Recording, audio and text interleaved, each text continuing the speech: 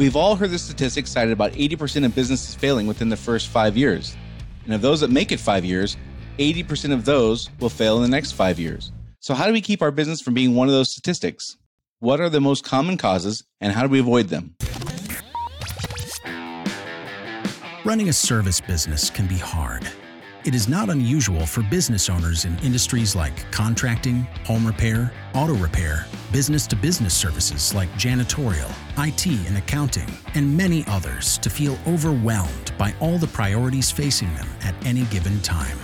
Between addressing the needs of the customers, managing the employees, figuring out the financials, and getting processes in place, feeling like you're making significant progress on your business journey can be difficult. Welcome to Service Industry Success, hosted by Brian Harding.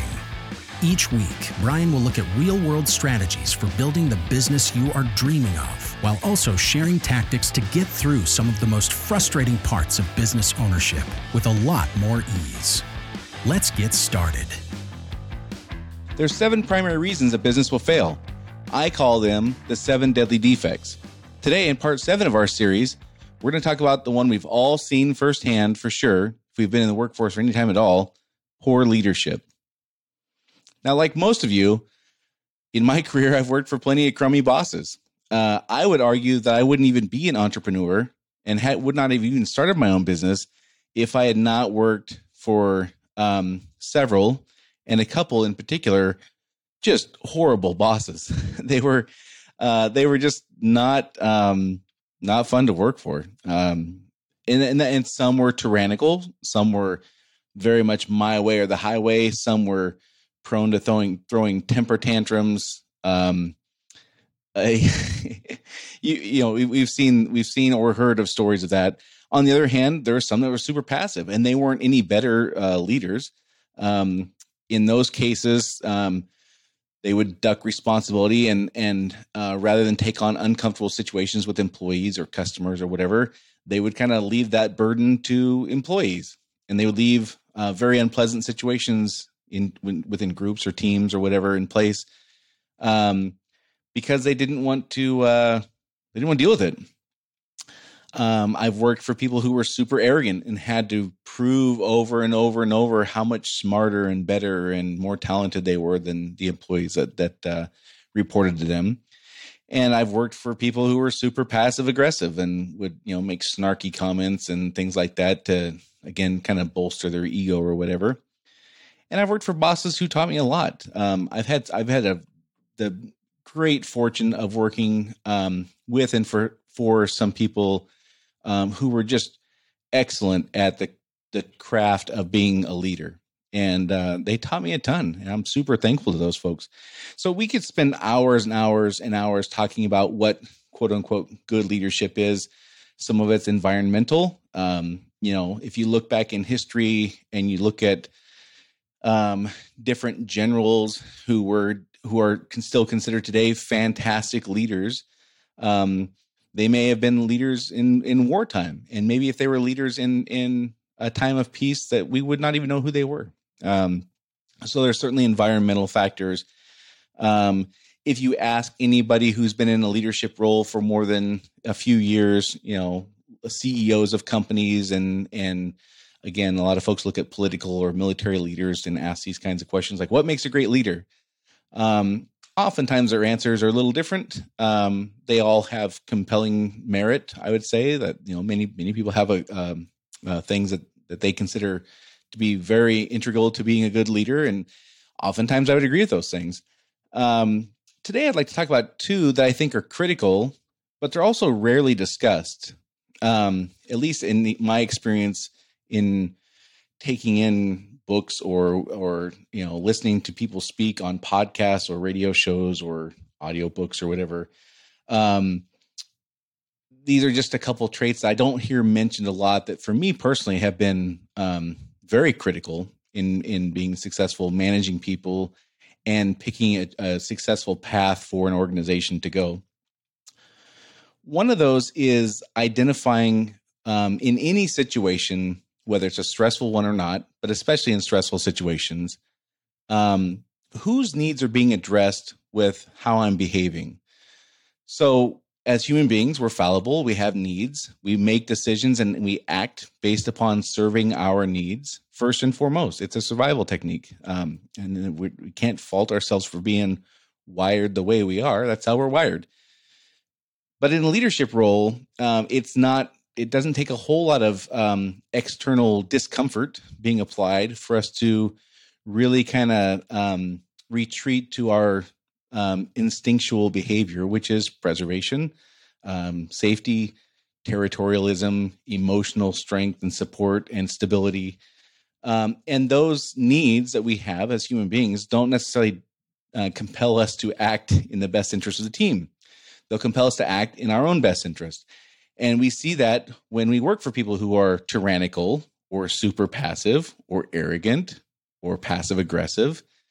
In those situations, they're behaving and acting in a manner which suits their needs. Their needs come first. And then if the needs of the organization or the team are met along the way of filling their own needs, then great. If they're not, then that's just the way it is.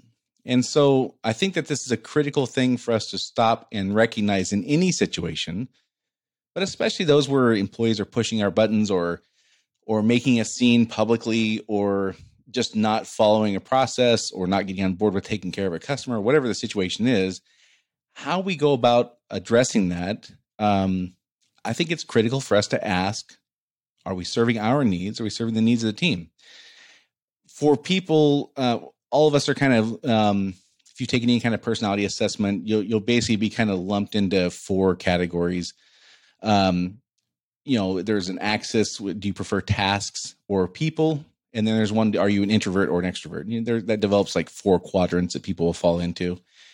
For people who are task-oriented, they're much more likely to be tyrannical, my way or the highway. And this is very easy to see. For people who are people-oriented or relationship-oriented, they want harmony. They don't like to upset the apple cart. And they definitely do not like to be the bad guy. This is sometimes harder to see, but it's just as damaging. So one of the ways that people can find out if they're acting in the best interest of the team or acting to serve their own needs, for task people who lean towards wanting to be right, they have facts and data and spreadsheets, and I speak as a person who falls into this category. Task people like to be right. They like to have proof. And that's what drives them. So when they get kind of backed into a corner, you're going to see a lot of that. And they are prone to that tyrannical dictator, I'm laying down the law and this is the way it's going to be kind of thing. And in those situations, task people like me can ask this question: do I want to be successful right now, or do I want to be right? And the answer to that will dictate our course. Sometimes it's necessary to be firm and kind of lay down the law on things. And other times we're doing that out of a need to protect our image or feel safe or whatever. For people who lean towards being more relationship oriented, they like to be liked. No matter what, they do not want to be the person that has to give bad news to somebody they don't like. They definitely do not want to be the person to have a confrontational exchange with somebody in which they have to say something which may leave the employee or whoever else is in the conversation to hold a grudge later. Relationship people want to be liked.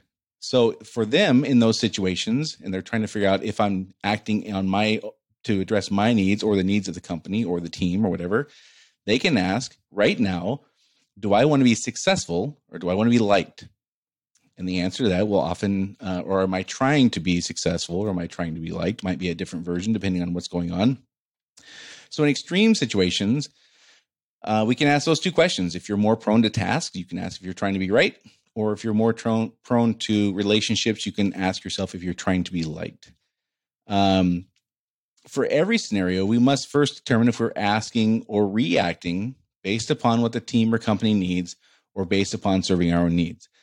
For me, in my experience in seeing what great leaders look like and what not so great leaders look like, this is a key thing that the great ones do well. And it's a key thing the ones that don't lead very well rarely, if ever, even acknowledge this. So based on my experience, this is something that I think is a fantastic, easy way for us to, I should say simple way for us to determine if we're on the right track as a leader by simply asking our question in the moment. The next thing I would suggest for people, and I would look at for good leaders, something that I think is really important but is rarely talked about, is accepting reality on reality's terms, aka determining and working with what is, not what we wish was, but what is their actual real situation?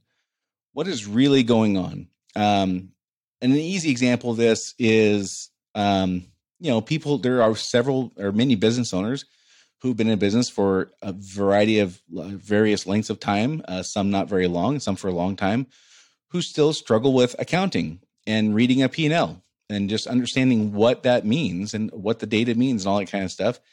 And it's easy for folks in that situation to convince themselves or let themselves come to believe that because they don't understand the accounting, they don't understand how to interpret the P&L, it's just not that big of a deal. And the truth is that's not reality.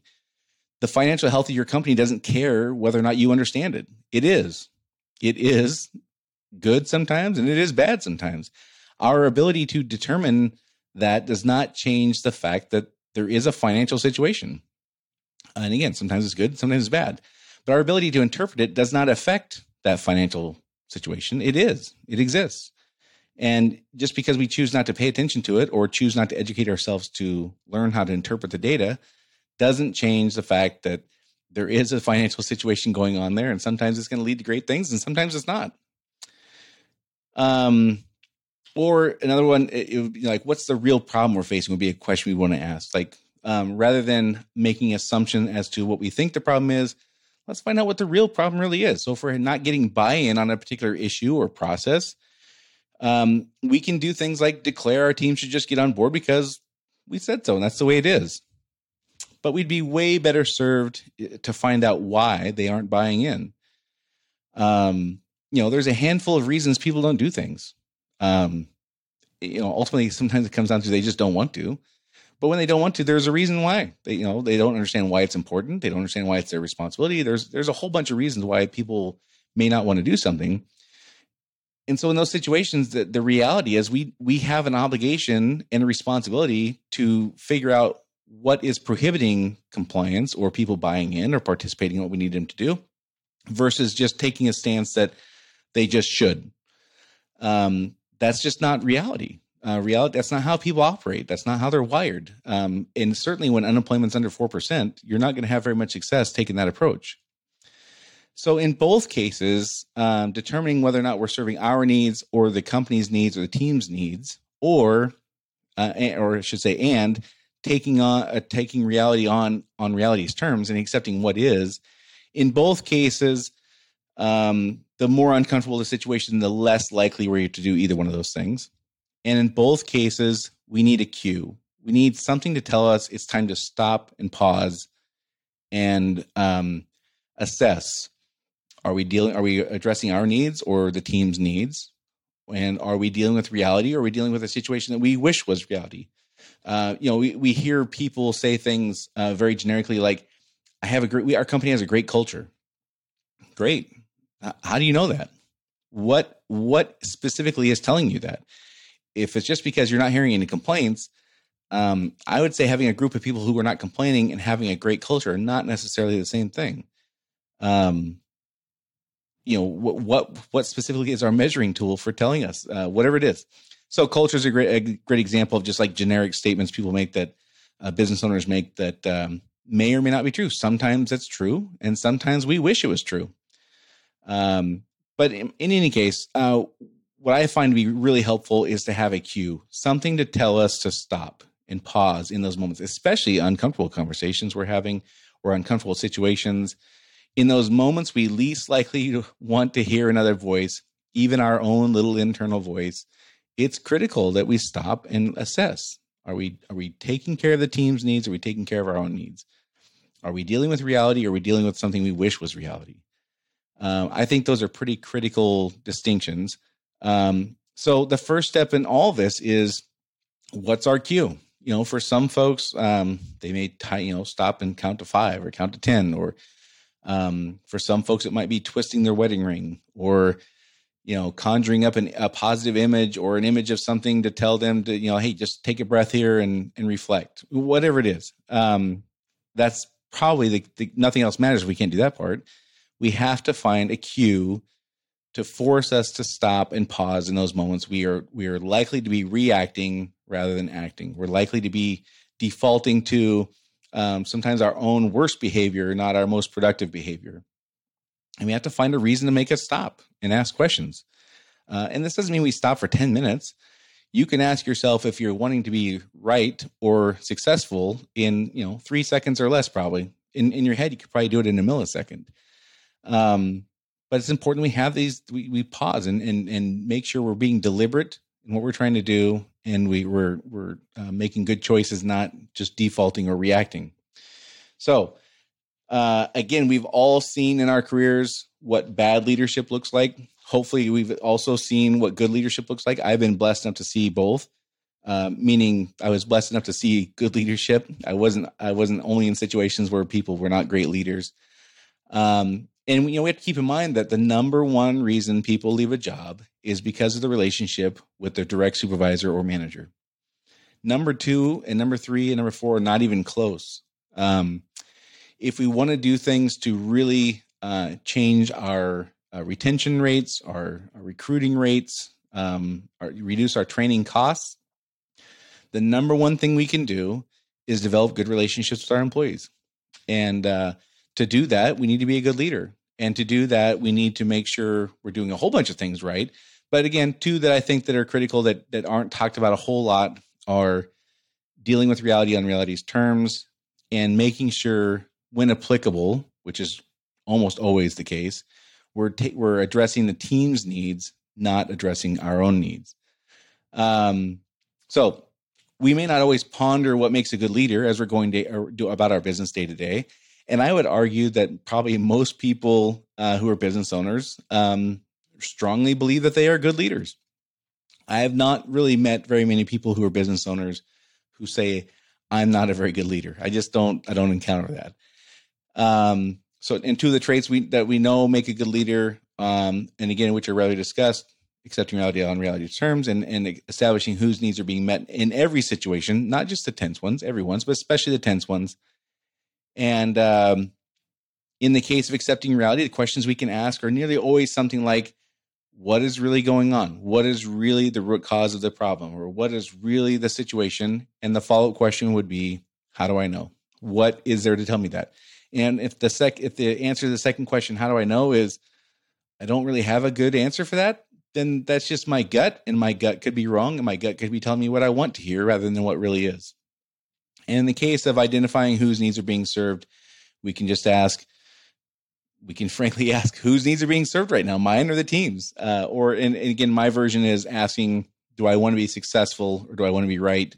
And for people who are more prone to be passive and want to have happy relationships as the priority, the question could be, or should be, do I want to be liked or do I want to be successful? So again, we could spend hours and hours and hours talking about leadership. There's probably more books written on leadership. Maybe number 2 only to say, well, maybe number 3. Sales, weight loss, and leadership are probably the top 3. Anyway, there's probably more books written about leadership than just about any topics, maybe except for those 2. So there's a million things that are factors in this, but in my case, my experience in my career, these are the things that stood out to me as what made good leaders and what did not make good leaders. So that's what we got on. This is wrapping up our series of the 7 deadly defects. We've covered the 7 most likely reasons a business is going to fail. Poor leadership is something we've all experienced for sure. And it's something that we just need to, in my opinion, put conscious, deliberate thought into regularly, not just when things aren't going well, or not just when things are going well. Like, make a habit of contemplating this on an ongoing basis. So that's it for this week. I would like to just let you know that if you have a specific topic you'd like me to address, you can shoot me an email at brian@successful-concepts.com. successful-concepts.com. Again, that's Brian at successful-concepts.com. Shoot me an email there if there's a topic you'd like me to take on this podcast. I'd be glad to do it. If you know of people who are business owners in service industries and you think they could benefit from this podcast, please share this with them. If you've taken the time to give us a rating or review, I sure appreciate that. Thank you very much for that. If you haven't, maybe you could take a moment to do that. That's how we grow podcasts. And that's it for this week. I hope you guys all have a fantastic week, and I will talk to you soon.